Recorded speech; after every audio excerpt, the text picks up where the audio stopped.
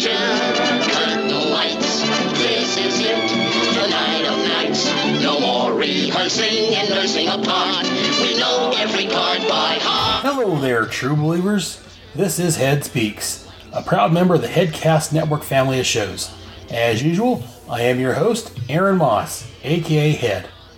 This is my mostly monthly Headcast, where I talk about comics, movies, role-playing games, TV shows, and anything else geeky that I want. So sit back and enjoy the ride. Let's begin. What heights will hit? On with the show, this is it. Welcome to Head Speaks, episode 40. Today I've got a very special guest on for my Armageddon 2001 crossover. We'll get to him in just a minute. Actually, let's get to him now. First up, what's in Head's long box? Roll that bumper.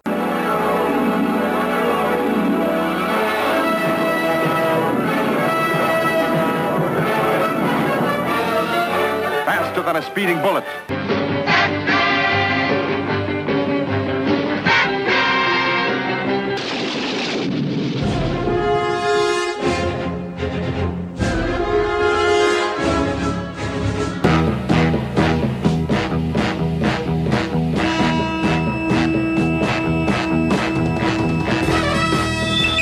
In the great hall of the Justice League. Spider-Man and his amazing friends.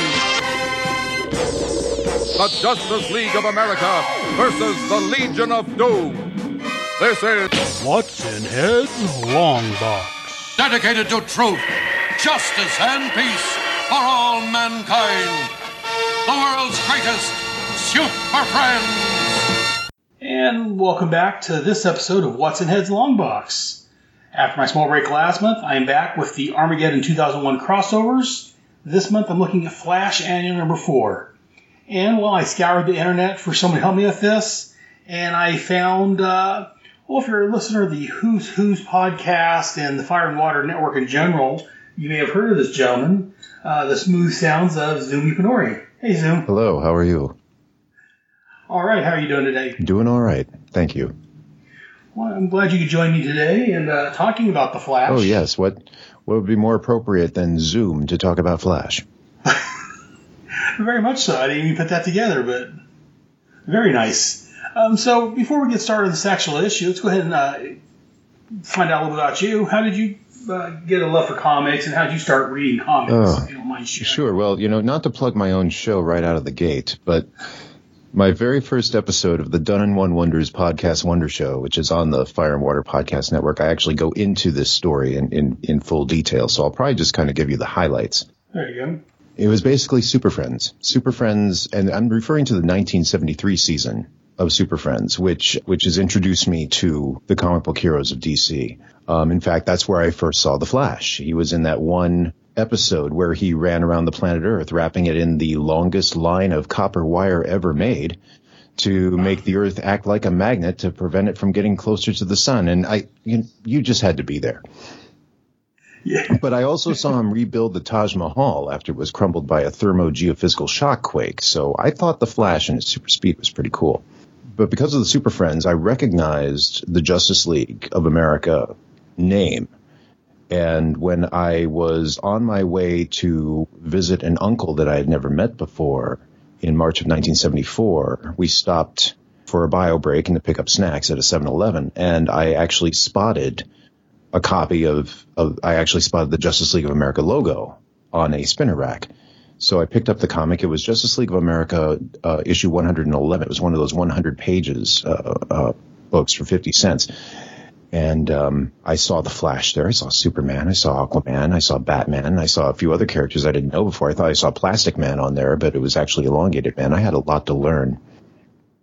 So I picked up that book, and I actually ended up reading it after we got to my uncle's house. I read some of it in the car, got a headache, and then tried to sleep that off. And then when we got to my uncle's house, my parents and my uncle were doing boring conversations, so I pulled out the comic book, which was rolled up in my back pocket because that's how 10-year-olds cared about comic books back in the early 1970s, where before people realized they were worth something, and finished reading the story. And it was quite a story. And then when I closed the book, my uncle asked me what I thought of the comic. And I kind of felt like a kid that was caught reading a comic book in class. Because I was pretty much ignoring their whole conversation, but they were talking adult stuff, So I originally didn't know what to say. And then my uncle just said, because this was the story where Libra stole half of the superpowers of Justice League members. And Libra was destroyed at the end, and he took all of the superpowers he stole with them. That's how that story ended. And my uncle looked at me and he goes, Superman and the others lost half their powers. I wonder how they're going to get them back. And I was like, wait a minute, he's sitting all the way over there. How'd he read over my shoulder? I found out he actually read that comic himself. He motioned me to a room in the back where he had all of these file boxes on shelves. And because basically he asked me how long I've been buying comic books, and I said this is actually the very first comic book I bought. And he goes, let me show you the first Justice League comic book I bought. And he took me back to that room, and he pulled out a copy of Brave and the Bold number 29, the second appearance of the Justice League. Right. Yeah. And he said, you can read this if you're careful with it, but first you should read this one. And then he pulled out Brave and the Bold number 28. And he said, now this was the second comic book. This is the second Justice League comic book I bought, but it's the first Justice League comic book ever. So I was a terrible guest that weekend because I spent most of that time just reading all those back issues. He had full runs of Justice League. He had full runs of The Flash. I actually read Showcase number 4, his copy of Showcase number 4, because I wanted to know how the Flash came to be. I did not realize that, I was holding this historical artifact in my 10-year-old hands. I mean, you didn't care about that. I mean, Uncle, he had almost a complete run of the Golden Age Flash as well. I mean, he had actually been collecting comics ever since he was a kid in the 1930s. The reason he actually bought the first Flash comics, number 1. He also bought Action Comics, number 1, right off the newsstand. But the reason he didn't have them was basically he lost them, along with all his other possessions, during the unfortunate internment of Japanese Americans during World War II. So after the war and his family's release, my uncle basically became a self-admitted pack rat and held on to most of the comics he had purchased from the late 40s onwards. And other kids in the neighborhood knew that he was amassing a comic collection. So when parents were throwing out comics, they would actually give them to my uncle. So he'd end up with all of these duplicate comics of various conditions because, there were no bags and boards back then. In fact, he was keeping them in hanging file folders in the file boxes, unbagged. He had like 10 of them in a folder. And he actually needed help sorting them out. So that's what I did that weekend. I was sorting out the comics, and I noticed a number of duplicate comics. And he told me to just compare the two, and whichever one looks like it's in the worst shape, put it in this other box. So that's what I did. And there were about 200 some comics, extras. And when I was done, he started looking through the duplicate box, and he actually pulled out a really beat up copy of Justice League. It was Brave and the Bold 29, which was a duplicate copy. And it was not in the same shape as the one that I had read because somebody cut out the coupon on the back to mail in for a cardboard tank. So, the coupon section of the cover was missing. And he basically put that back in his box, and he pulled out the more pristine copy of Brave and the Bold 29 and put it in the duplicate box. The very first comic book he ever owned. He put it in that box, and then he handed that box to me as a thank you for sorting out his collection and to basically start me on my way to collecting. It's a very nice start. Yeah, I still own that comic book, that Brave and Bold 29. I actually posted a picture of it in the image gallery of my first episode of the Done in One Wonders podcast Wonder Show. So I definitely recommend people check out Zoom Show. It's a very nice story. That I'm sitting here and wonder at that, like, wow. Uncle Kenzo unfortunately had to sell his Showcase number 4 copy to help pay for medical expenses in his later years, but But he told me that he purchased it off the newsstand, so he must have had a substantial return on investment. Very much so. Wow, that's very nice. Well, I'm just in wonder at your story. This is fantastic. So moving on from that, Armageddon 2001. Since you're on the show, I'm assuming you've read this story before. I have. Did you read this off the newsstand originally, or no? I I did not read this right when it came out for a number of reasons. Big reason number one is that in 1989, I was living in Hong Kong, and I was actually shot in the back by a convenience store robber because I was trying to help somebody up, and I thought he left, and he didn't. I was hospitalized for a while. I was recovering from the trauma of that and the stress of trying to cover the medical bills, especially since I was no longer as productive at work. And I was actually working as a background illustrator for Hong Kong manhwa comics. So I was actually doing my dream job of drawing comic books. And I wasn't very productive. So it was not a very good time for me. And it was very difficult for me to essentially go out and buy comics because they were very expensive over there in Hong Kong because of the foreign exchange rate. And also, I didn't think I was in the right mindset to enjoy them anyway. But in 1991, in late 1991, I moved to Malaysia, my life started to get back into the groove. But again, because I was living in Malaysia, I was earning Malaysian ringgit at local work rates. So with the foreign exchange, a regular comic book would essentially cost $4 to $5 in local money. And an annual would be like 12 to 15 local dollars. So I had to pick and choose. So it would be about a year or two later when my Uncle Kenzo, him again, would basically ship me his entire Armageddon 2001 set because he essentially read it once and did not picture himself reading it again. So he gave it to me. Wow, so that's an interesting story. I like that. Sorry to hear about that. Yeah, your troubles, but wow, that's. Oh, I got better, and worse, but I got better then. Well, good. At least that's a good thing. I mean, let's go and move on to this issue. So we're looking at Flash Annual Number 4. This was cover dated 1991. The on sale date was July the 2nd of 1991. And if you bought this off the newsstand here in America, that was $2. The title of this story was called Family Business.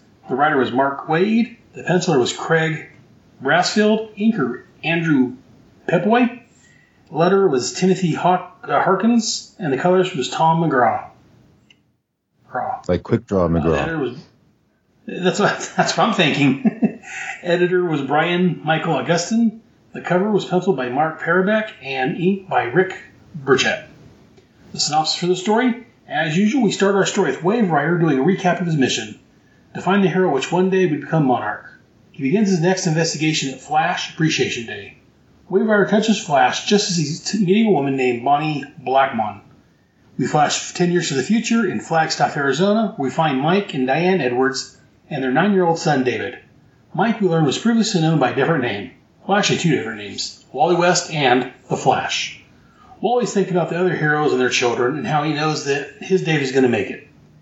As him and his wife are talking about someone maybe spying on the family, his son David uses super speed to save a neighborhood girl from being hit by a truck. We find out that while David inherited Wally's speed, he did not get his aura to protect him from friction. Wally rushes David to the hospital, leaving Diane at home reminiscing about the past. We find out that Diane was once known as Bonnie Blackmon. Yes, the one from earlier in the story, in case you hadn't guessed. We find out that Bonnie was working for a company called Diogenes Industry. She found some papers she shouldn't have. While trying to decide what to do, she ran into Wally. See the first part of the story. After some investigation, she discovered that Diogenes is the biggest crime syndicate mob boss in the Midwest. It appears that he too has a superpower. He can touch someone and absorb their memories, fears, and secrets. They managed to put Diogenes and his son away for life, and also fell in love. Before going away, Diogenes touched them and find out everything about them. So Wally and Bonnie joined Witness Protection and became Mike and Diane, and soon had a young son named David. Back in the present, Wally calls Bonnie and let her know that they are at the hospital. Outside the house, Leonard Snart is listening in. He then reports to Diogenes about where Wally and Bonnie are living. In return, Diogenes will help him get out of the country and away from his sister, Lisa Snart, a.k.a. the Golden Glider. While Wally and Bonnie are in the hospital visiting their son, Wally gets a call that he goes to take. While he's talking to Diogenes, their son is taken from the hospital. And the Flash returns and runs a maze of villains, each of which zaps him with a gun. Weather Wizard, Slow and Steady, and Mr. Sprint, Rainbow Rider, Golden Glider, and Chillblaine, up to the last, Paradox. As he goes to the gun, he realizes the guns are slowing him down, zapping him with his speed. As Paradox finally slows Wally down slow enough, he debates on how to kill him. He said he could slow down the left side of Flash's body and speed up the right. It worked to kill his son. This last taunt, and hearing that his son is dead, gives Wally the last minute oomph to jump up and take Paradox out. After beating on the villain for a bit, Paradox gives up David's location. Right before Flash busts out on Diogenes, with his captives Linda and Jerry, we find out that Diogenes was stealing Flash's speed, so he transferred it to his son Matthew, who is dying. Diogenes throws the switch, empowering his son, who starts moving so fast that he dies. Wally explains that Matthew doesn't have the right genetic makeup to handle the power. Jerry explains that the machine reabsorbed the speed, and Wally can get his power back. The story ends with Wally visiting his son in the hospital. As Wally leaves, David opens his hand to show the flash ring in there. We next see Wally on the phone talking to his wife as a nurse drops a tray of food. Wally reaches out to stop it, but it's too slow. We end up watching David running, holding the flash ring in front of him, as the new hero is born. Back in present time, Bonnie is interrupted from talking to Flash by her boss, Matthew. This issue ends with Wally contemplating that it must have been a lover's quarrel, and it was actually something he'll hear from her again. To be continued. So, Zoom, let's go and take a look at the actual issue. Yeah. Let's start with the cover. Okay. What do you think about this cover? What are your thoughts on this? Well, I always liked Mike Parabik's art, especially inked by Rich Burchett. This is actually a pretty good montage layout, and it does tease what's going on in the story. But overall, I did not find the cover to be as compelling as some of the other annual covers. I suppose it kind of reminded me of let me use an analogy that may or may not work. You know how those TV guide adverts for a TV movie of the week, they take a full page ad and they try to make it kind of look like a cinematic movie poster, but because they're using the TV images, it comes off a little lackluster by comparison. That's kind of how I feel about this cover. I mean, I would have read this story regardless because it was a Flash story. And to be honest, I actually had a greater appreciation of the cover after I had read the story. Because at first glance, the couple with the injured son at the lower left of the layout, I had no idea who they were. Because I didn't know, they didn't look like anybody. I didn't know it was Mike and Diane or, Wally and Bonnie. Right. I didn't know. I actually did not recognize Weather Wizard at first either. I thought he was a kid's sidekick to the Rainbow Raider because he had a boyish face and he was using the same weapon as the Raider was. But I will say that the images of Paradox and Diogenes were top-notch when I saw them from the start. Now, this is what's going to bring up the score of the cover in my mind. But even though I didn't know who they were, I could tell that Paradox was going to be trouble just by looking at that. And the Diogenes image conveyed that he was the big bad in this story, even though he was in partial shadow. I expected him to be an older Flash foe like the Thinker and not really a brand new character. But after reading the story and seeing him have his hand out and what his powers are by touch, that made it even more menacing. So, the cover works and yet it doesn't work. And I don't know whether to blame the artist or just the story, because they're in the witness protection program. They can't look like Wally and Bonnie, My thoughts on the cover real quick. And I guess I should describe the cover. We get the front and center, we have Flash. Looks like he's in pain. Behind him we have Wave Rider standing, grabbing his shoulders. His hands are crackling with energy. Deep tissue massage. Yeah, that's possibly what it is. It's really good because it's hurting so bad. And then, as Zoom said, they're like rays are shooting off from behind Wave Rider. In each panel, there's a separate scene. Starting at the lower left-hand side, we get, as we find out, Wally and Bonnie in their new identities, standing over their son David. Above them is Paradox. Across from him, we have our master villain. And then below them, we have the Wave Rider. Wave Rider? Try that again. We have Rainbow Raider and Weather Wizard shooting some guns. And then bottom corner, the 21st century. Do you know where your superheroes are? And I'm going to echo a lot of the same thoughts that Zoom made about this. I do like the Diogenes, or I can't pronounce the right name, but up in the top right-hand corner, he's got his hand. It almost looks like his hand is closer to us than Wally and Wave Rider are. It's like the way that's laid out.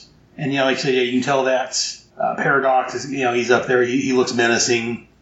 And I agree with you that you can't quite tell who that couple is.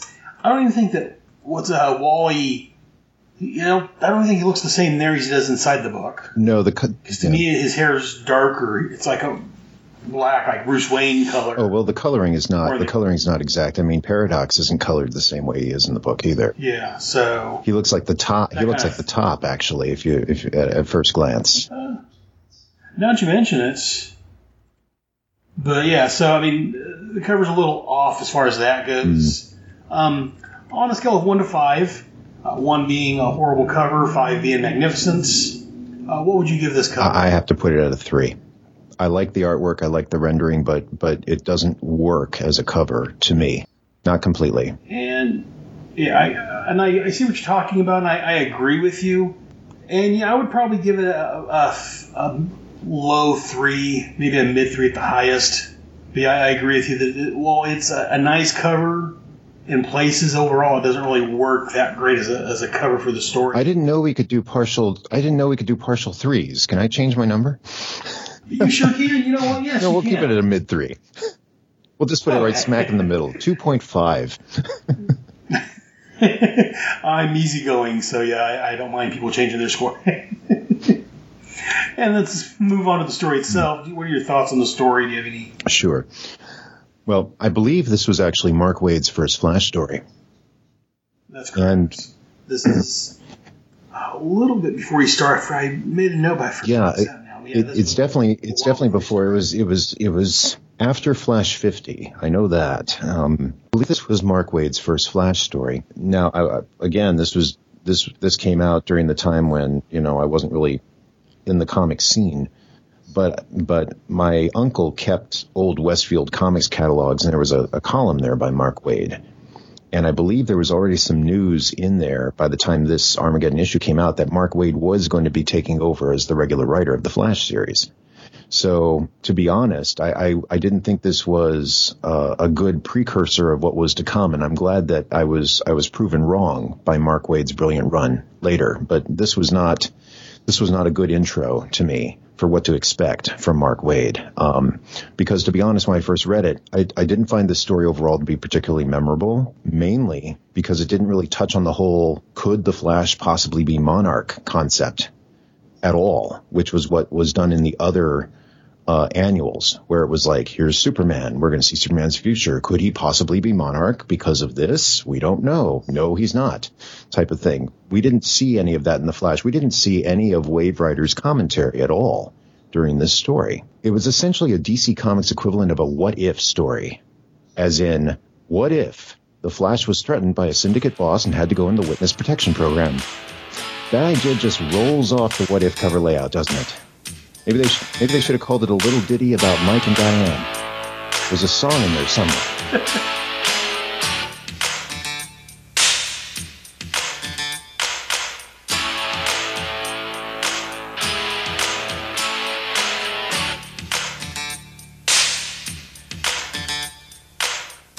Little ditty about Jack and Diane, 2 American kids growing up in the heartland. Jackie gonna be a football star. Diane's debutante backseat of Jackie's car.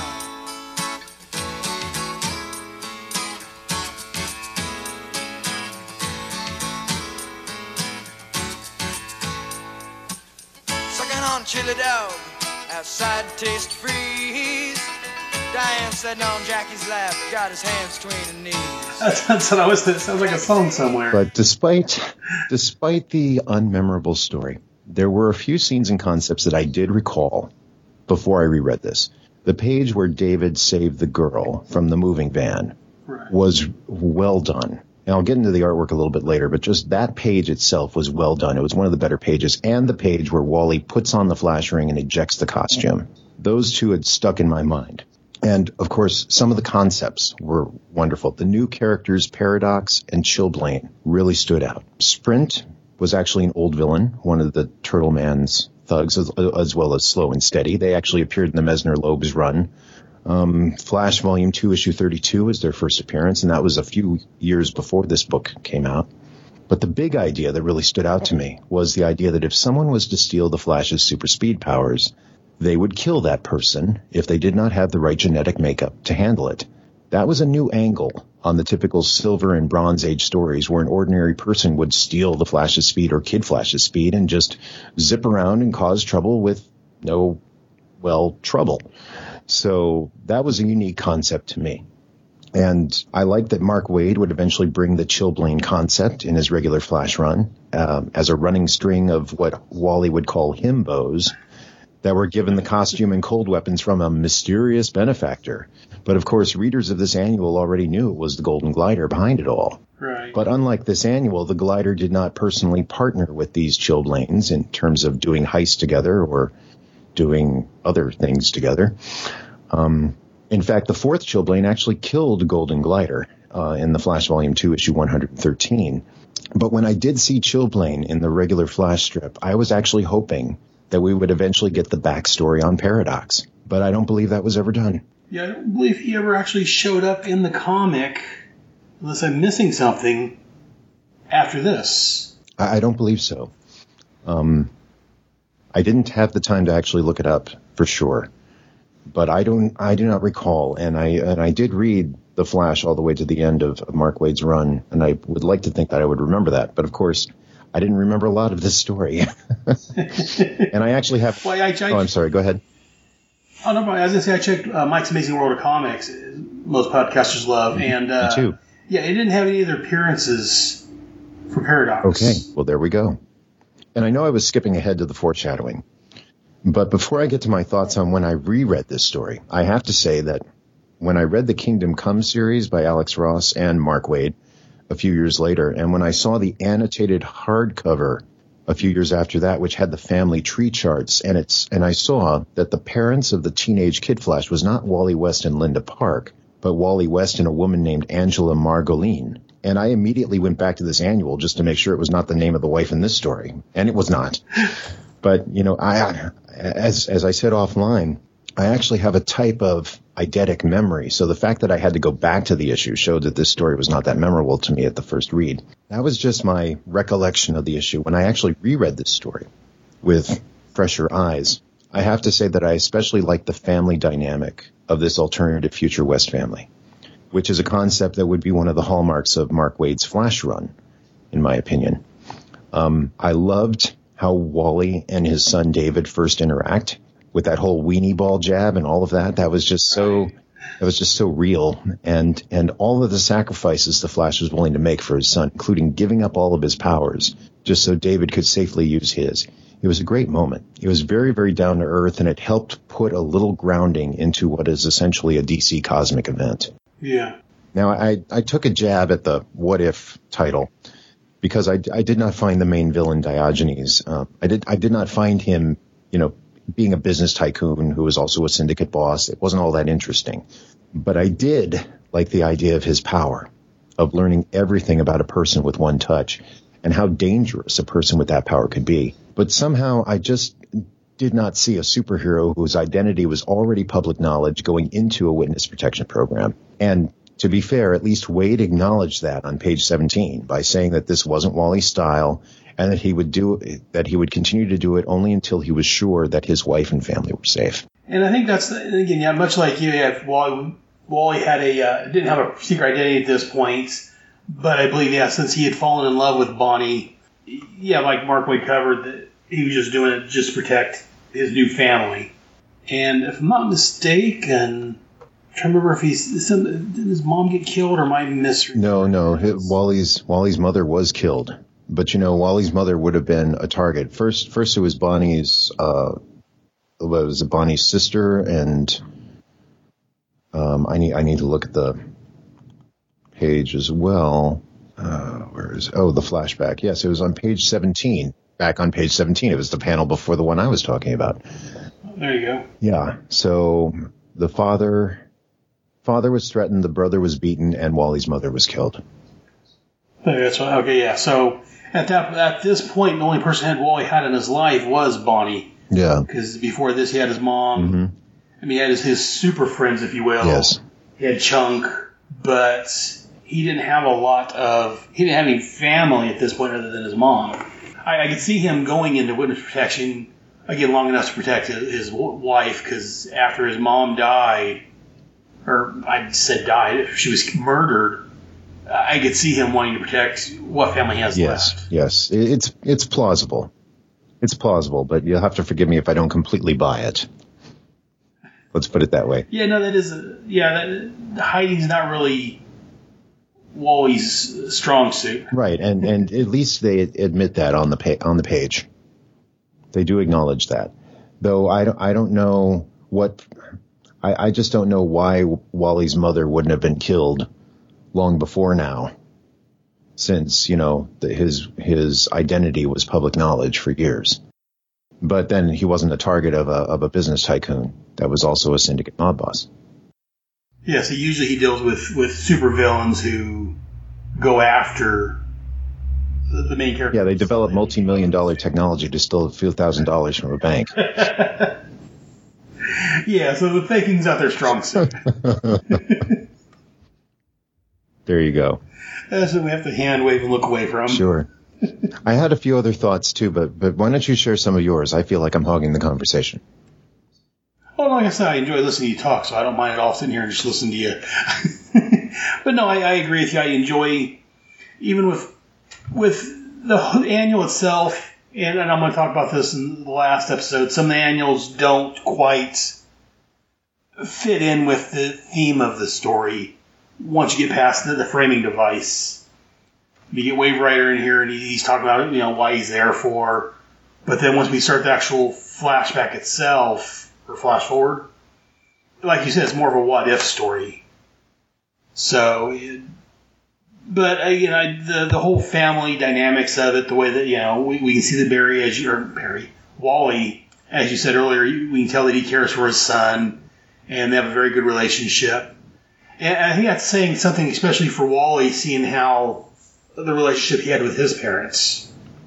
I mean, did have a good relationship. His mom was very clingy, very demanding. His dad was a con man out of the picture most of the time. Yeah, that was a retcon, by the way. I still like the old, Wolfman and Perez characterization of Wally West's parents, which were basically normal people in an extraordinary world. Well, see, I read those years ago, but yeah, I read the Flash series and that kind of supplemented those earlier stories, so I forgot about. Well, I'm just glad that Greg Weisman brought that back in that brilliant Young Justice animated series. So something to remind you for. But I digress. Oh, not at all. But and like I say, there's some very like Wally reading through the book very fast, much like Wally does. Mm. And I do, like you mentioned earlier, that page 10 where David is jumping off, his bike's disintegrating, he's going so fast, and he's throwing that girl all the way to the bus. Yes. And then we get Wally, a.k.a. Mike, standing in the window, staring out, watching his son just in, pain from the friction and the moving at super speed without the oar to protect him. Yes. That's just a great scene. Yeah, and it's not just the friction. Back in the Silver Age, it was the friction, but in the modern age, post-crisis, the aura was doing more than that. It was preventing muscle damage and cleansing fatigue poisons and all of that type of stuff. That was just more to it than just a windburn. And I got to say that panel, the facial expressions there, that actually works. The artwork, it doesn't work in a lot of other places, and maybe we can go into that when we start talking about the artwork. But first, we're talking about the story overall. Yeah, I do like how when Wally is sitting there thinking about the other heroes, we find out a little bit about Fire, how she lost her child, and he talked about Elongated Man Kid was okay. Zero Man, new character.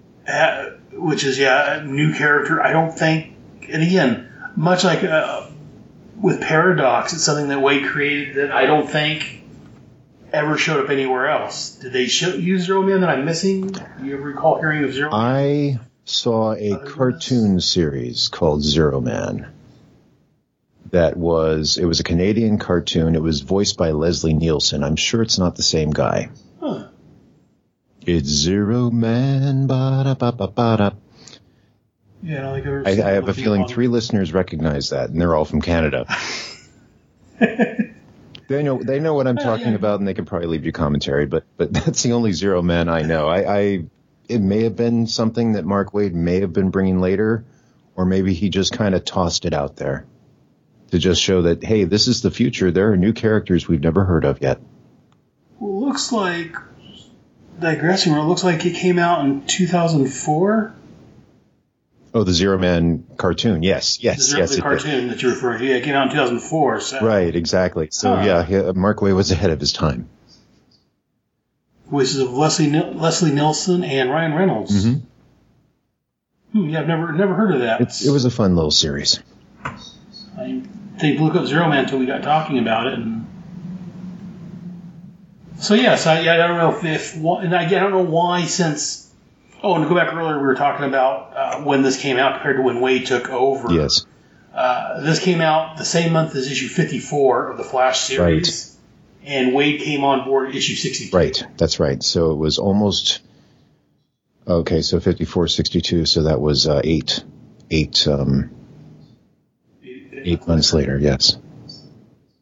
Wade came on board. So there definitely was news that Wade was going to be taking over. At the time that this came out. So this was, to some people, this might have been, okay, let's see what this Mr. Wade has got. And much like you said, if this was what Wade's run would have been like, I don't know if it would have been as popular as it turned out to be. When Wade came on the book, like in issue 62, he came on, he took off with it. Yeah. It was brilliant. And maybe it was good that this story was forgettable. Yeah, because then they couldn't hold it against him, and they gave him a clean slate, which worked out well. But as I say, I'm kind of surprised he didn't bring in Zero Man or Paradox, especially Paradox later in the series. Yeah, I was hoping for that, especially when Chillblaine started showing up. Yeah, in fact, this whole storyline never really goes anywhere beyond this story. Well, no, and that's because of the ending. In fact... Right, well, the ending kind of sets it up for possibly maybe something. Well, I wonder about that because, in other annuals, we've noticed that Wave Rider was ending up changing the timeline just by watching the future timeline. And that's pretty interesting, actually. Because he ended up changing the timeline so that the story would never take place.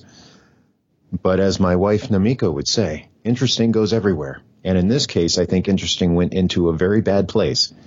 Because at the end, Bonnie Blackman was being led away from Flash by Matthew Diogenes. And given Matthew's close association with his father, it would not surprise me if Ms. Blackman met an untimely demise off-panel while the Flash continued to obliviously sign autographs.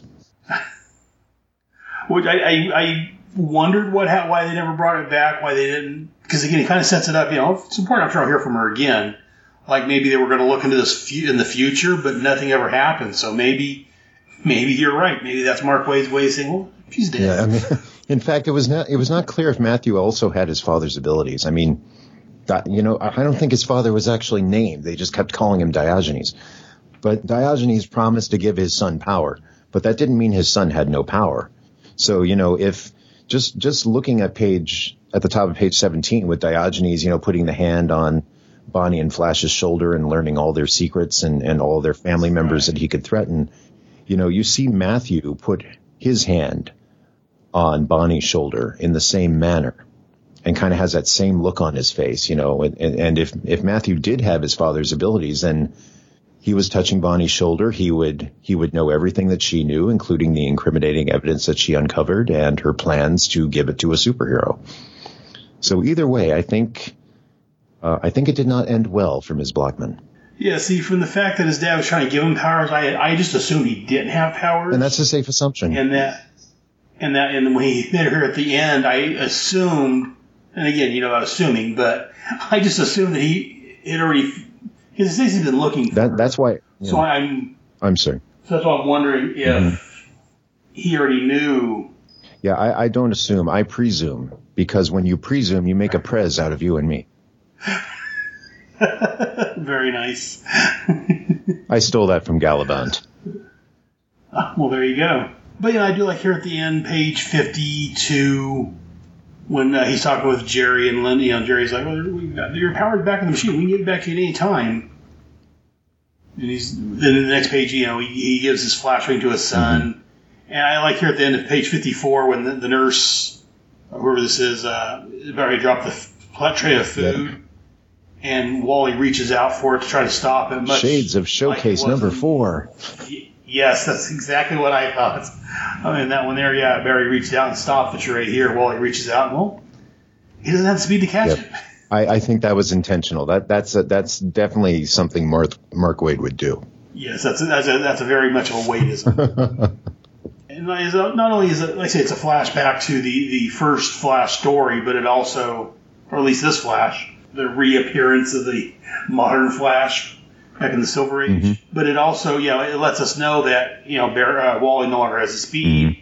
And then just that last scene there on page 55 of David running down the street, the Flash being held out in front of him. That's just a very nice scene. I like that way that looks. So, what are your thoughts on the art on this? We kind of talked about that a little bit here and there, but the artwork by Craig Brassfield and Andrew Papoy was serviceable at best. I mean, it was good at telling the story. Some of the scenes brought that sense of excitement to my eyes, mainly the ones that I remembered earlier, the title panel of David saving Jane Newman, the girl, from being hit by the moving van, and of course the Flash costume ring page. Even though at this time in the regular comics, Flash had lost all of his costume ring materials and had that shiny suit that was similar to the television show suit, but details. But anyway, the other bits of action was, again, it was serviceable, but it was not that dynamic. As an example, the scene at the end of page 49, when the powerless Wally West kicks open the door of Diogenes' laboratory hideout and says he is there for his son. That was supposed to be a big dramatic moment in the story, but the artwork and the storytelling does not really pull it off that well to me. The big issue in that instance, and throughout the issue actually, is that the anatomy was really wonky. And sometimes the faces looked a little too cartoony, that the dramatic facial expressions sometimes do not fully convey the emotions that they're actually trying to show. One of the exceptions was, the son in pain after saving Jane Newman from the moving van. That was actually very well done. But I'll give the art team credit for that. I will also give them credit for at least making all of the characters appear to be 10 years older, which I did not seem to see in the other annuals. The characters did not seem to age at all in the other annuals. The only exception being Captain Atom looked older in Armageddon 2000 number 2. Sorry, 2001 number 2. But, also because this was the artist's first outing drawing the Flash, I could not tell who some of the regular Flash characters were at first glance during Flash Appreciation Day, with the exception of course, the Flash himself because of his distinctive costume, and Chunk because of his body type. But Mason Tollbridge, Tina and Jerry McGee, they needed a name placard in front of them at the Flash Day event for me to know who they were. And to be honest, back to page 17, we seem to love page 17. I originally thought that the man that was spying on the future West family, which was on the last panel of page 17, I thought it was actually Captain Boomerang and not Captain Cold. You know what? That's the same thing I thought. I thought the same thing until the next page when he's introduced as Leonard Star. I'm like, oh, okay, I thought that was Boomerang. That was my Boomerang to me. Yeah, so it wasn't just me. No, I had the same thought you did, so I thought it was just me. I'm glad to see I'm not alone on that. And even, Leonard Snart's face just doesn't look right. I'm wondering if he's actually supposed to be disfigured a little bit. He is. He's supposed to be. Well, he's supposed to be scarred by from his sister. Yeah, by the ice skate blades. Right. Just like how Golden Glider attacked the Flash, cut his shoulder with the blades. So I presume that's what happened. Sometimes the artwork pulls it off. Sometimes it doesn't. Well, I think part of the problem with us not recognizing who he was on that page 17 is that there it looks like he's got more of a receding hairline like Boomerang had. Where in the next page, it's not a pronounced receding hairline like it is there. Yeah. It's just, like you said, the art's it's inconsistent. Yes, that's the word. Like I say, there's some panels that looks fantastic, and other panels like, what the heck is this? Yeah, and I don't know if this was a tryout issue. I don't recall seeing anything else by Craig Brasfield. It gave me the feel of some of those bonus books, which again were tryout artists, and that was back when this was back in the 90s, where a lot of comic companies were looking for style more than substance. And again, I don't mean any disrespect to Craig Brasfield. Again, the artwork was serviceable. It does tell the story very well. It's just, the wonky anatomy and again, the inconsistent artwork just kind of takes me out of the storytelling experience. Well, and speaking of going back to Mike's Amazing World of Comics, according to Mike's site, this was his second DC project. The first one was in September of 1990. He did a Legion of Superheroes number 11. The bonus book? He was a listener. No, I'm kidding. I don't think there was a bonus book for the Legion. It's a possibility. But that's only two pieces of DC work he did. Before that, he did some work for Comico. Okay. Justice Machine, Elementals, which I never read about. I have read the Justice Machine, but and yes, this artwork does seem very reminiscent of those indie comics, and back then that Alpha Flight. Back then in the 80s, that kind of, for the independent comics, that type of artwork style was, for lack of a better word, forgivable. Right. It looks like his first work was on with First Comics for Badger. Okay. He did issues 15 through 18 of Badger. He did an issue of Nexus. Then, he went to Marvel and did Alpha Flight, Comico. Did these two for DC, and then he went back to Marvel. He did some Alpha Flight, Illuminator number 1.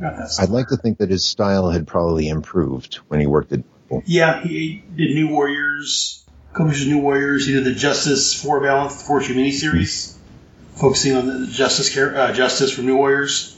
And if I'm not mistaken, I enjoyed the artwork in that, so I'm assuming his artwork improved. Oh, yeah. When I look at Alan Davis's early artwork from the British black and white comics, you can see a little hint of Alan Davis there, but you can also kind of see that it's not as refined. And maybe this is just unrefined Craig Brasfield right here. And just caught him. I'm not an art guy. I don't know much about art. I just know what I like. But I wonder if how much of this is the penciler, how much is the inker. Right. Because, again, looking at Mike's side, this is the inker, Andrew Pepler. Yes. This is his first job. The first thing he did was this thing. Yeah. I would like to think that if this was his first inking job, he probably wouldn't have done much with the layouts. Right. But then, again, the rendering. It's hard to tell. I mean, without looking at the original pencils, you really don't know. And it's not really who to blame. You just don't know who. We're being very terrible here. I'm sorry. It's just well, that's you don't know what the cause is for our comic geeks for our little 30-year-old comic. We do not know the cause behind our quibbles. Another really nice page is page 28. I think you mentioned this earlier, where he's popping the ring out. Yeah. And even the words, what goes around comes around, like a circle, like a ring. That sounds very Mark Waid, and that page stuck to me for the words as well. Yeah, very much so. But yeah, I was flipping through here and I came across that page 20. I'm like, wow, that is a nice page also. So that's what you talked about earlier. So yeah, but other than that, yeah, the artwork was, as you said, serviceable. Some pages better than others, some not as good. Do you have any other thoughts on this issue? No, we talked about the ending, which I thought was going to be my last word on there. So no, I think we've covered pretty much everything I have to say about it. don't have much more. Like I said, it was a good issue, but yeah, as you said earlier on, it didn't really fit too well with the because nothing really mentioned about Monarch. We don't get Wave Rider popping in at all, like some of the other stories. Well, it doesn't seem like he may be Wave Rider or Monarch, but let me keep watching and see. So it just kind of, I don't know, it was a decent story, but much like you said, kind of forgettable. I don't recall seeing Wave Rider taking the form of other people either, like he did in page 2. Was it page 2 or was it page? I'm going from memory here because I don't have the. Yeah, it was page 4. Page 4. Yeah, and actually, in the Justice League annual, Justice League of America, he took on the form of Captain Atom. What was it? Was it the Armageddon 2001? Mm-hmm. Or the Batman? In the Batman story, he took on the appearance of a crook. Right. Or just some common guy. So yeah, that was part of his power is shape-shifting or illusion. I'm not sure if he's actually changing shape or if it's just an illusion. Right, and I was wondering, did he really need that? I mean, I got the impression that nobody could really see him anyway. But that said... And see, again, that's kind of inconsistent on, whether he needs to, or I don't know if maybe it's like... And maybe it's kind of like, who was it from Legion of Superheroes? Can only use one power. Oh, yeah, you're talking about Ultra Boy. We are, Ultra Boy. By the way, all you listeners out there in podcast listening land, we are really nitpicking here, so please forgive us. Oh, I love this series overall, so that's why I'm covering That's fine. And yes, and I also like the series. My uncle didn't, but I like it. And, we poke fun at things we love, so. Well, I see, we're, 40, 50-year-old geeks sitting around at night talking about, a 30-year-old comic. Not much else to do but pick it apart. Yeah, I'm 55. And pick out some I'm 55, by the way, so yes. So there you go. Yeah, so I'm 40. I know you're just, from what you're talking about earlier about, running across the Justice League comic, in the early 70s, and you're 10 years old. I knew you're approximately about your mid-50s. Definitely up there, yes. I'm right behind you, so I'm 48, so. You'll never catch up to me. Hopefully not.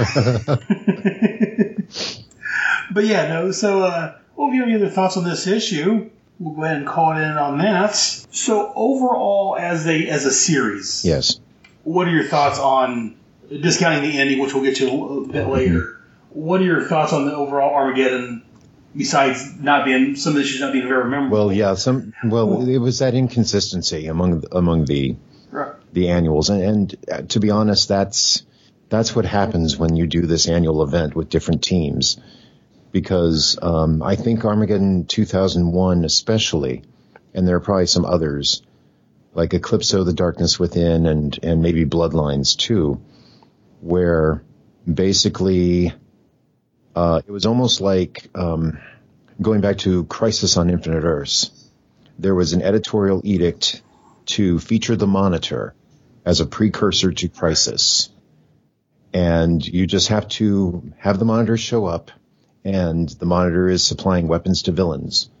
But the way that was handled by the different creative teams was different. So sometimes you get some inconsistent Monitor appearances. And I have a feeling that they handled it the same way with these annuals, where it was, okay, this is you could read Armageddon 2001, issues 1 and issues 2, without reading any of the annuals in between. And you pretty much get the whole story already. Again, the annuals kind of serve as this what if type of scenario. And I have a feeling that was the way they pitched it to the creative teams. It's like, this is a chance to do your own what if future story.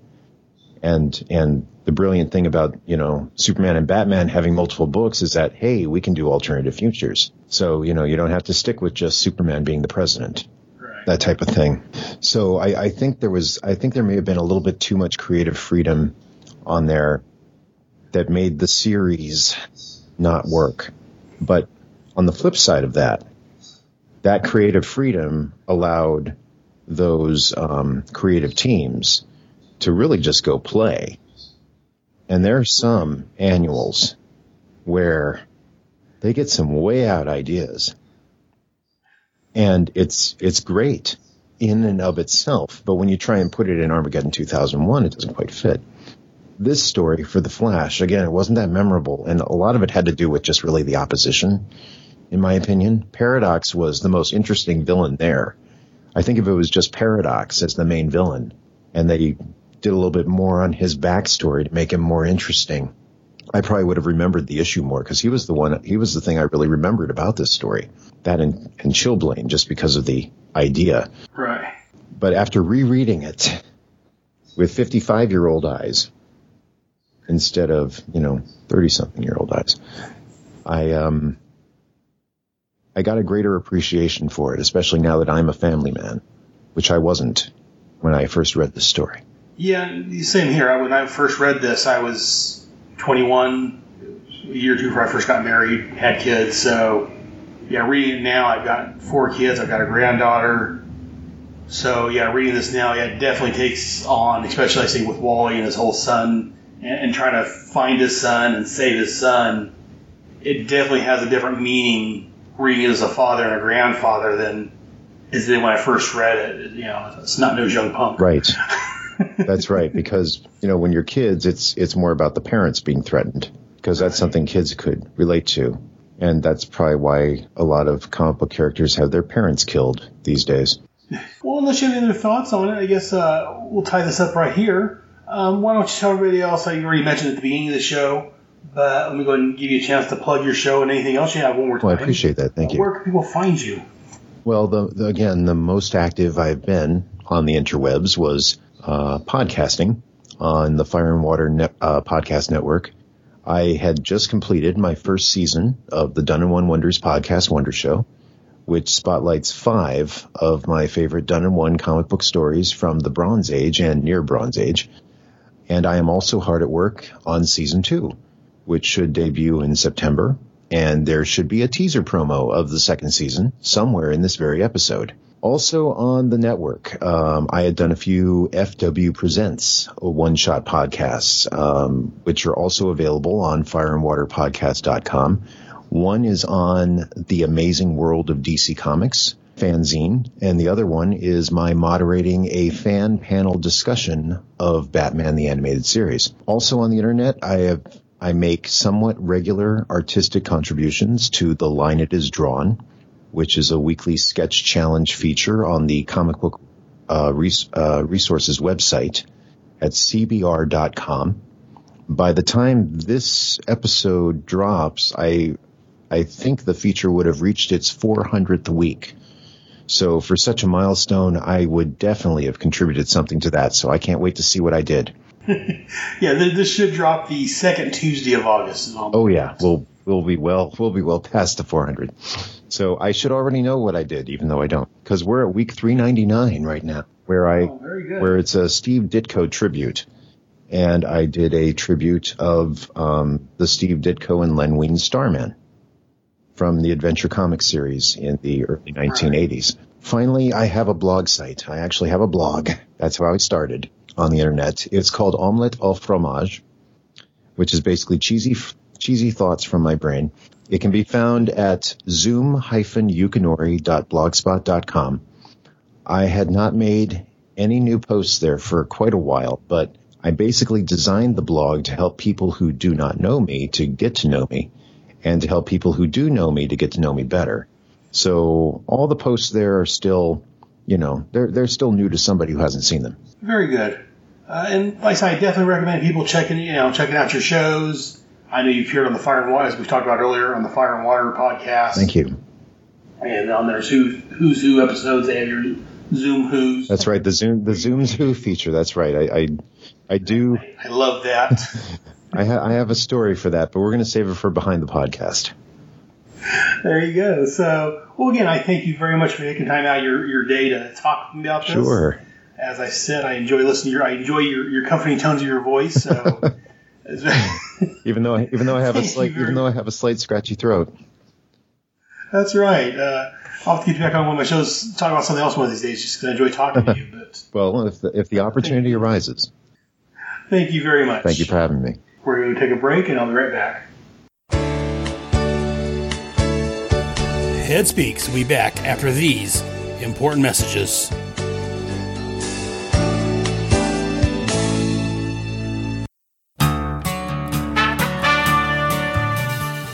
It began with the origin of his comic book fandom. This is the very first comic book I have ever read, and also ignited the spark of my comic book collecting over the course of a 1974 weekend. Professor Zoom Yukinori led an ongoing expedition through his favorite single-issue comic book stories from the Bronze Age of DC Comics. Balance of Power, Have Horse, Will Fly, Solomon Grundy, Wins on a Monday, Superman's Unbeatable Rival, Green Lantern, Master Criminal of the 25th Century. With unique celebrity guest perspectives in an ambitious attempt to set this program apart from other comic book review podcasts. Call me Terror Man. Solomon Grundy am co-host this time. I am Lenos, the lexical archive of minutia, expositions, and origins. Goodbye, me am Bizarro. I am Libra. This is Aya from the Green Lantern. It is I, the Reverse Flash. Which had ended with the destruction of the universe. Or has it? Where in thunderation are we? I regret to say that you are my prisoner. Without our interspatial time conveyor, we are all essentially trapped here. Can't summon the willpower necessary for my power ring to pull me free. For nearly 2 decades, I had carried her ghost within my heart. Experience the wonder. Great wings of Mercury! Of an all-new season. Solomon Grundy fought little pointy-eared man before. Let us get back to the story, shall we? Down, down, and approach. Of the Done in One Wonders Podcast Wonder Show. Only on the Fire and Water Podcast Network. Allow me, Entity Terror Man. That does it. They ain't messing with no timelines ever again.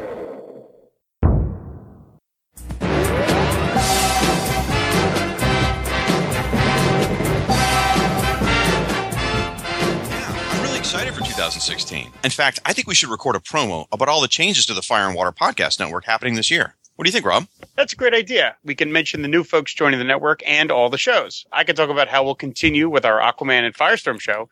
And I want to be sure to plug my movie show, the Film and Water Podcast. What about you, Ryan? Oh, I think we should definitely record a promo. I'll mention how the Secret Origins podcast is joining the Fire and Water Network. And then I'll introduce my newly relaunched shows, Give Me Those Star Wars and Power of Fishnets, the Black Canary and Zatanna podcast. Sound good to you, Chris? Absolutely. I'll mention the show I record with my lovely wife, Cindy, Supermates, the husband and wife Geekcast. We should probably also mention the Power Records podcast Rob and I do, too. What about you, Siskoid? Well, sure. I can talk about my ensemble show, the Lonely Hearts Romance Comics Podcast, and my new upcoming shows about the DC Comics crossover event, Invasion, and yes, Oh Hot Moo. Shag, you think we should mention Hero Points, the most occasional DC Heroes role-playing podcast? Sure, why not? And I can talk about Who's Who, the definitive podcast of the DC Universe, and mention my new upcoming show, Justice League International, Wahaha podcast. Now, here's what I'm thinking. When we record, I'm fine being the first person talking. I can explain all the changes to the Wait a minute. Why do you get to start the promo? I'm just as much of a part of this as you are. It was my idea to create the Fire and Water Podcast back in 2011. I should start off this promo. I kind of think it should be one of the new voices who kick off the promo. It'll shock the listener into attention if it's not Rob or Shag. Cindy and I make up 2 people in the network. Plus, ladies first, so we should be the first people talking on the promo. Ben voyons donc. You have got French cannot be the language of the Fire and Water Network. Enough! Stop it. You're like boys with toys. Let's just make this simple. We can tell the folks at home the Fire and Water Podcast Network is growing in 2016. Several new shows are joining the network. We'll have a new dedicated website, a Twitter account, and Facebook page, and folks will be able to subscribe to each individual show or all of them. See, now was that so hard? The Fire and Water Podcast Network. Available soon through iTunes, Stitcher Radio, and fireandwaterpodcast.com. Seriously, Shag, you had to get the last word, didn't you? And now back to Head Speaks.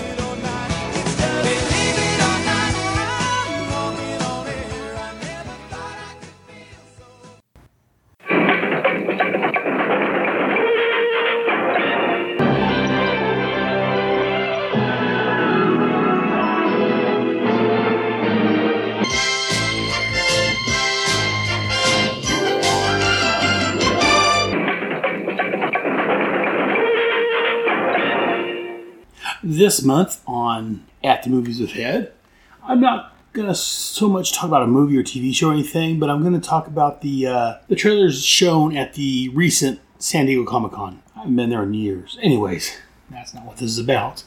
At the San Diego Comic-Con, they show trailers for the new Titans TV show that's going to be on the DC streaming service, and for the upcoming Shazam show, or movie. I just wanted to briefly take a few minutes to talk about those and my initial thoughts.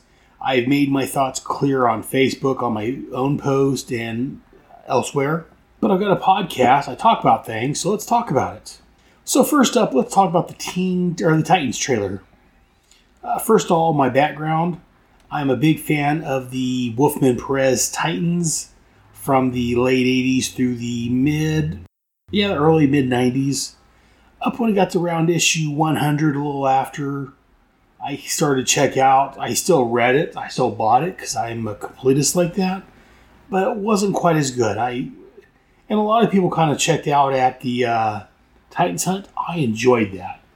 I don't like what Marv did with Jericho just because I'm a big Jericho fan. I think there's like me and like one or two other people in the fan club.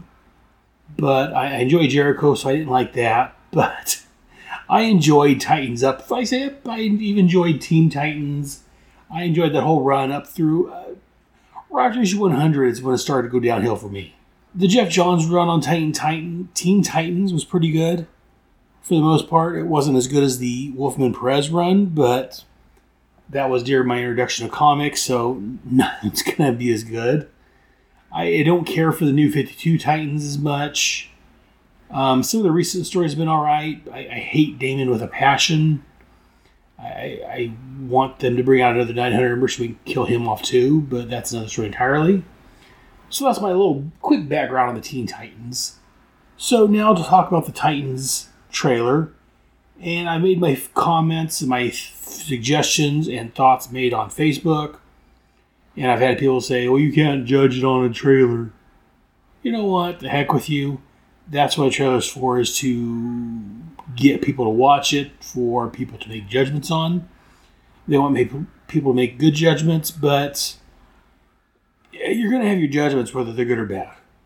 So these are my thoughts on it. Again, I'm not watching the trailer again right now. I'm going off what I remember from the trailer I've seen a couple of times so far. First of all, my complaints, of which I have so many. In fact, again, they're using this trailer as their push for their streaming service. If this trailer is what I have to go off of, I would give their streaming service a big negative. I know that they're going to have comics on there. They're going to have a bunch of old TV shows and movies. That makes it enjoyable. I know they have an upcoming Doom Patrol TV series I'm interested in. But the Titans series is the only thing we've seen so far. And so far, I give it a big thumbs down. I'm trying to think of positives of it. And there's not a whole lot, unfortunately.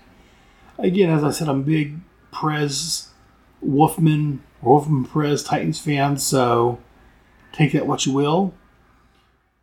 I can't think of any positives offhand. I'm just trying to think. I can't think of any positives offhand. Everything I can say about it is negative for the most part. So let's get into the negatives. It starts out showing Robin, which we've been told is Dick Grayson, fighting some bad guys. He says, Batman. I know that there was a period that he was pissed off at Batman, but that is just, I don't know. I like Titans to be more for an all ages, or at least, teens and older, maybe even, I don't know, all ages. It's Titans. I don't like that attitude of Dick Grayson. If it was a Jason Todd Robin, I'd be a little okay with it. Another scene at this point we see is Robin fighting some bad guys. And the trailer, again, maybe it's just the way the trailer's cut, which, again, if DC is promoting that as their trailer, they should have some say in it. It looks like Robin takes the gun and starts shooting people. He steps on one guy's head, and I don't know if he's snapping his jaw or his neck, but this Robin, again, especially for Dick Grayson, if it was Jason Todd, I could understand that. Jason was a bit more rough around the collar, if you will. or rough around the edges. But for Dick Grayson, he shouldn't be quite so bloodthirsty. I don't know. I just don't like the way they're doing Robin here. His costume, some scenes it looks, or some pictures I've seen it looks alright. Some I've seen the darker darker colors for it I don't like, as I've said before. Batman, yeah, can have darker colors. Superman should be bright and blue and red and yellow. Robin should have bright reds. He, as basically back in either Year 3 or Lonely Place of Dying or Living, whichever it was, back in the 90s when Tim became Robin, he made a comment that Robin was to counterbalance Batman's darkness. So he should be a lighter, brighter, more color. Yes, I know it's not realistic. I'm doing air quotes in case you can't see it. I don't like, again, air quotes, realistic in comic or comic movies, comic TV shows. I don't go to these for realism. I go to these to see brightly colored superheroes kicking the butts of bad guys. So when someone says, oh, it's more realistic and it's darker, you know what? The heck with you. I don't want realistic in this. Another complaint I have, Gar, from pictures I've seen, it looks like just his hair's green. Gar is Beast Boy, a.k.a. Changeling, who is a member of the Doom Patrol, joined the Teen Titans. I love Beast Boy. He's a great character. I don't like the fact that he doesn't appear like he's going to be green. Again, that's part of his character to me. Speaking of characters that are colored wrong, Starfire, again, in the comics, she's an orange, tall, very buxom beauty. In here, she is a black gal with a crappy red wig, and she's dressed like a hooker. As we've talked about elsewhere and on other Facebook posts, she's dressed like a hooker. There's another way to put it. I know you're not supposed to say that nowadays. Women have agency and blah, blah, blah, blah, blah. All this PC crap, but I don't like the way they're doing Starfire. She's not tall. She's not buxom. She's not a beautiful orange skin. But brother, head, there's no orange skin. Well, that's when you get CGI. Well, you can't do orange skin and CGI. It won't look right. And you can't do green either. Yeah, Gamora looks awful, doesn't she? In case you can't tell them over my podcast, that's sarcasm. Starfire, and again, like I told other people, if you can't do the character like she is in the comic, in my opinion, don't do her. I think she needs to look like she does in the comic. She needs to be a tall, orange-skinned, I guess it's red hair. She needs to be a beauty. She needs to be orange. She's an alien, for God's sake. I don't care the color of the actress. I think a lighter-skinned black would be better. The guy that's playing her looks a little too dark. I don't know how well they can do the orange with her. But, and maybe these trailers are off-putting it, but what they're giving us isn't Starfire. Moving on to another character I disliked, Dove. The few scenes we get of Dove, we've seen some shots with her, some early promos. Her costume looks fine. The only problem I have with it is her eyes are black. Again, Dove is supposed to be a lighter. She's supposed to be a lord of an agent of either peace or the Order. Depends which area you're looking at. The Dawn Granger was an agent of peace, of Order. So, in the trailer, we see her slicing people with her wings. I don't care so much for that. Yes, she can kick butt when she needs to. She's not a lightweight. But she shouldn't be slicing people willy-nilly. Raven, she looked alright. I can give that, I don't know about props, but I can say she looked alright for what they did. I don't care for the younger, again in quotes, goth Raven, because she's not goth. She is the daughter of a demon. Her mom was kind of raped by a demon, and she was created that way. Titans Go kind of makes her seem more gothish, and I'm afraid they're going that route with her, which I don't care for. I will check out the Titans show at some point, just check it out, because again, as I said earlier, and I've said it before, I'll say it again, I'm a big fan of the Titans, especially the Teen Titans, or the Titans under Wolfman Perez. They did a fantastic job with them. So I have a love in my heart for these characters. In fact, I've talked to also about some other podcasts I'd like to do. I wouldn't mind doing a Titans. Well, I say, the issues 1 through the Teen Titans through maybe 100 or so of the Teen Titans. Because again, that was the area I love on them. But I don't know. Again, this trailer off the hand doesn't fill me with confidence. It doesn't fill me with hope. It doesn't fill me with... I don't want to pay $7, $8 a month for the streaming service if this is going to be their main show, if you will. I'm hoping for the best. Hopefully the trailer was cut wrong and it's going to actually be better than it looks, but I am not filled with confidence at this point. What are you going to do? Let's move on from there to Shazam. Shazam, a.k.a. Captain Marvel. He was he was a Fawcett character. DC sued Fawcett years ago because he was too close to Superman, so they kind of stopped doing them. Then Marvel copyrighted the character Captain Marvel. So DC's and then DC actually bought the rights to the character later on, so they're kind of limited what they can do with the name Captain Marvel. In the comics, the character's name is Captain Marvel. The wizard that gives him powers is Shazam. He's a young boy. He says, Shazam, the name of the wizard. He turns into Captain Marvel, and he's still the same boy, but he's got an adult personality and mindset originally. In the newer incarnations, it's Billy the Kid in an adult body, and it looks like that's what they're going for the movie. When he says, from what we've seen, it looks like he is a kid's mind in an adult's body. I prefer the older Captain Marvel, but we'll do with what we have. They've changed the wizard from a white guy to a black guy because of political correctness, and we have to have black people in it. I've made myself clear, and I'm going to be talking about this at some point on Head Speaks with a buddy of mine, Jonathan, about changing races of characters. I've made it clear on Facebook. I think I made it clear on here. I don't care when you change the race of a character. It doesn't sit right with me. Unless they do something extraordinary with it or there's something special with it, I don't like when they change the race of a character. I gave it a pass to Lana Lang. She was more Kristen Kirk, looks more like Asian a little bit more. She's not a redhead. I would have preferred Lana to be redhead, but Kristen Kirk is hot. I'm a sexist pig. I was somewhat fine with that. But I didn't care for D.B. Sweeney, who I love as an actor, but I didn't care him playing Terry Fitzgerald in the Spawn movie. I didn't care for, I forget the guy's name, the guy that played Pete Ross in Smallville was a black kid. He's supposed to have been white.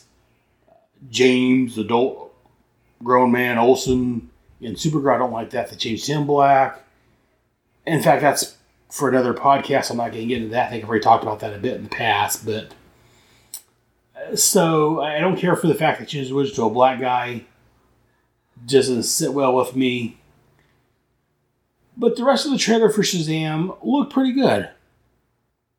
Again, they are going with the young kid in an adult's body, so he's got the kid mindset. I don't care for that so much. But that's the new 52 version. That's what they've been doing for a while, so I can go with that, I guess. I do want to see Shazam. It looks interesting.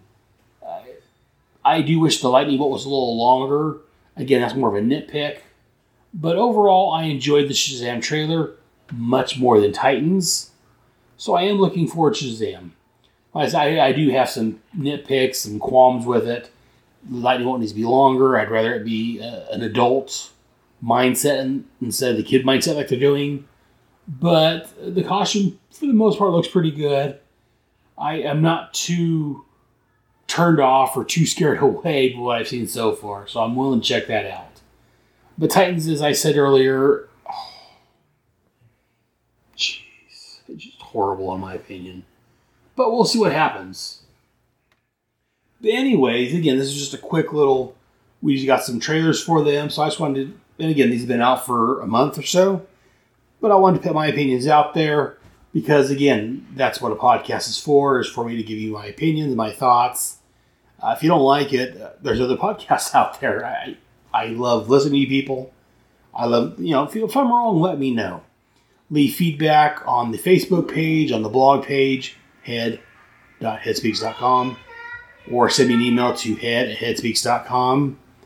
Let me know if I'm wrong. Again, it's my opinion, so I can't be wrong. That's how I think. That's my opinions on it. But let me know what you guys think. I'm curious to hear about you guys and what you guys think about the Titans trailer and the Shazam trailer.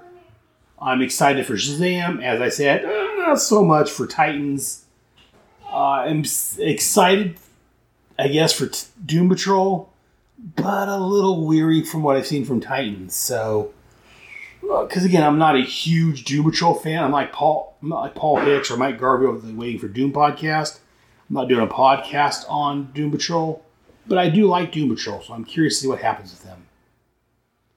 But that's all I got to say about that. Let me know what you guys think. Send me an email, leave me a Facebook comment, leave me a message on the website. Curious what you guys think. Now, let's take a moment for Head's Mailbag. Mail time. Mail time. Mail time. Mail time. The mail's here. Here's the mail, it never fails. It makes me want to wag my tail. When it comes, I want to wail. You've got mail. And now for Head's Mailbag, let's start with Facebook, actually. I was going to do Twitter, but that's a list of names. Yeah, let's do Twitter first. I'm juggling this in the air. So we're going to do Twitter. These are going that's liked or commented or anything over the last couple of months on my Twitter account on the Headcast Network.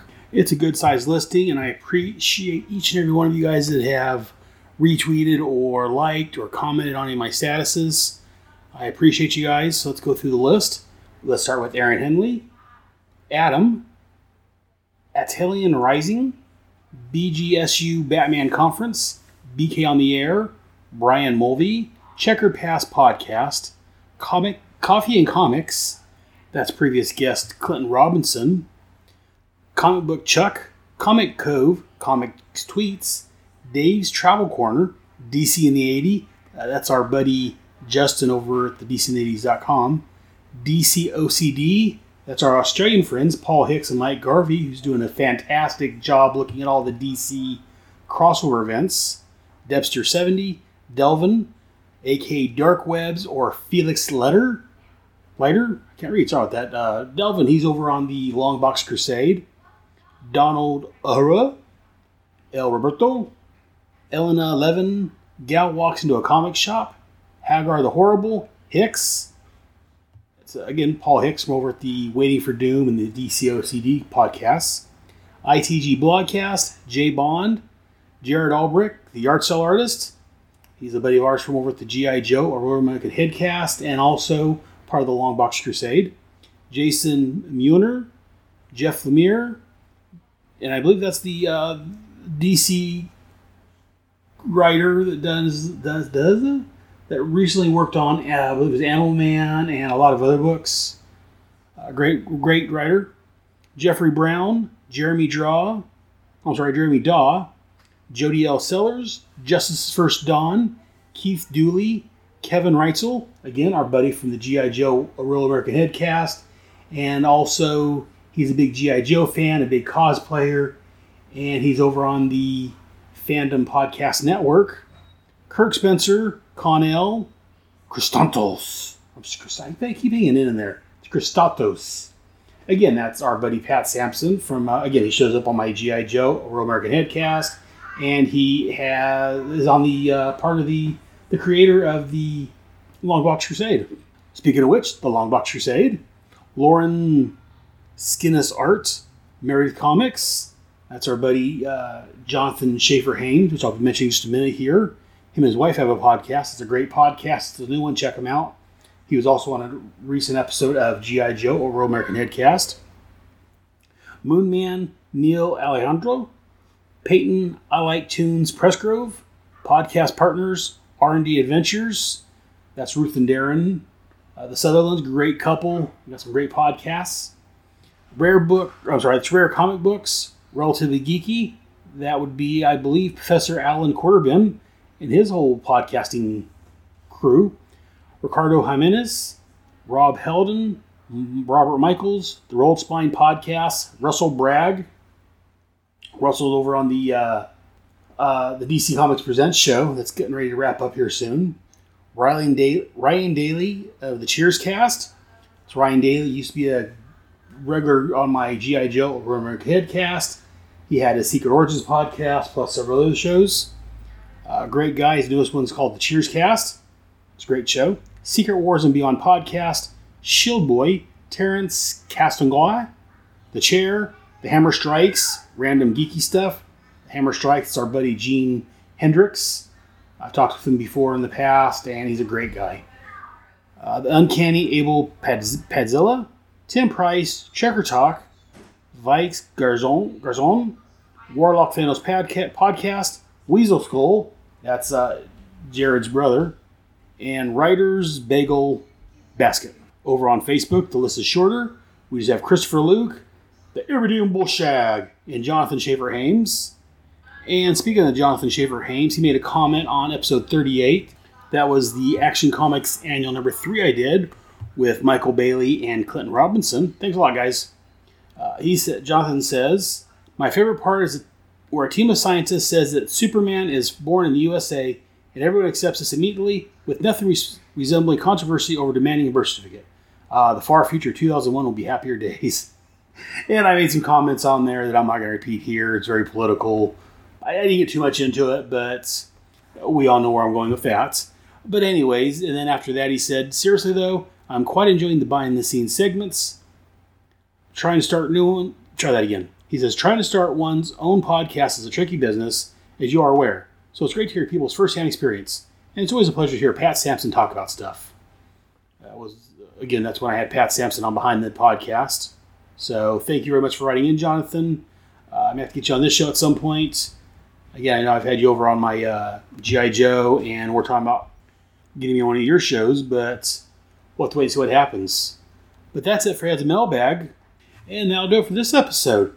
Be sure to join us next time, and as I can see my Armageddon 2001 crossover, and remember, Head has spoken.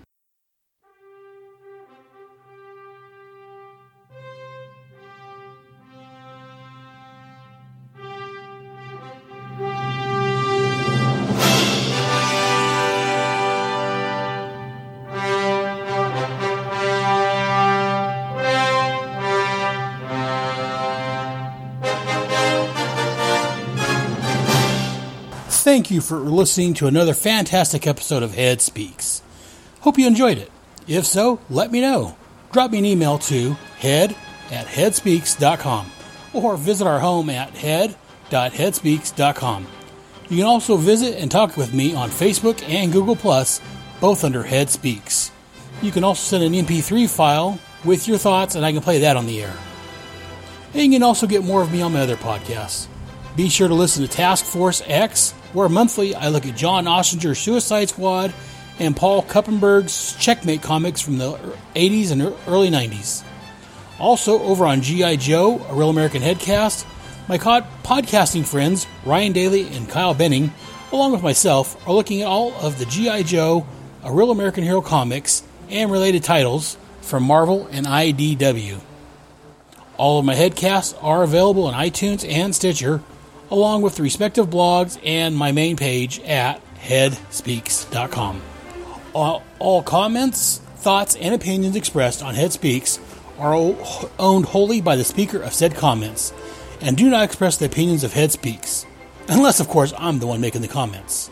Head Speaks, Task Force X, and G.I. Joe, a Real American Headcast, are all part of the Headcast family. So join us next month, another wonderful episode of Head Speaks. Until then, I'll see you in the funny pages. Good night.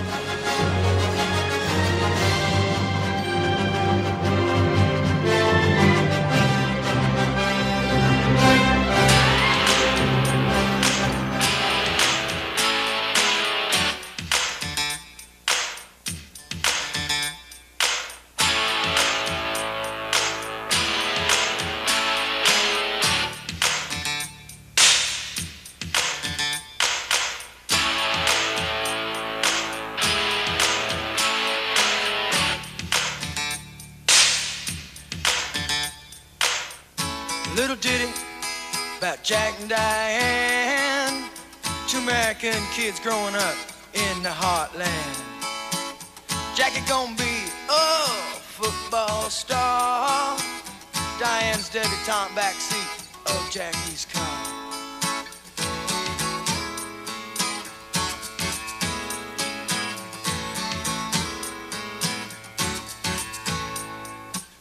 Sucking on chili dog, outside taste freeze.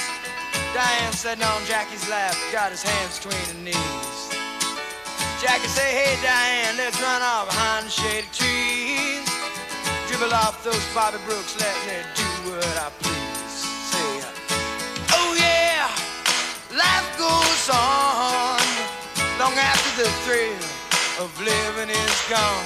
Say, oh yeah, life goes on long after the thrill of living is gone. To walk on.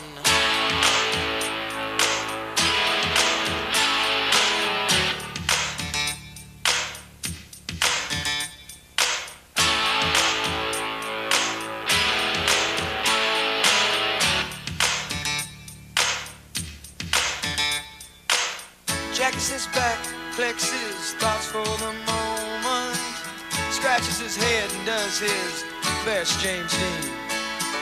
Well, then there and Diane gotta run off to the city.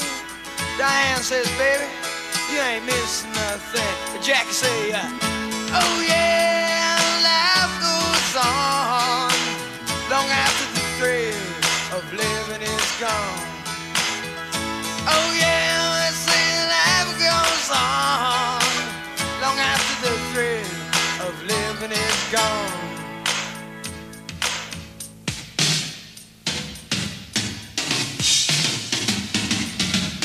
So let it rock, let it roll, let the Bible bell come and save my soul. Hold on to 16 as long as you can. Change is coming around real soon, make us women and men.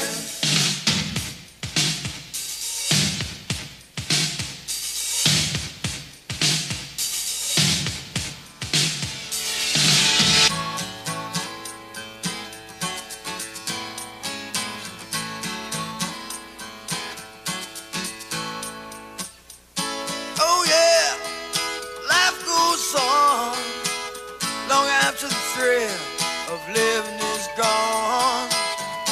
Oh yeah, they say life goes on long after the thrill of living is gone.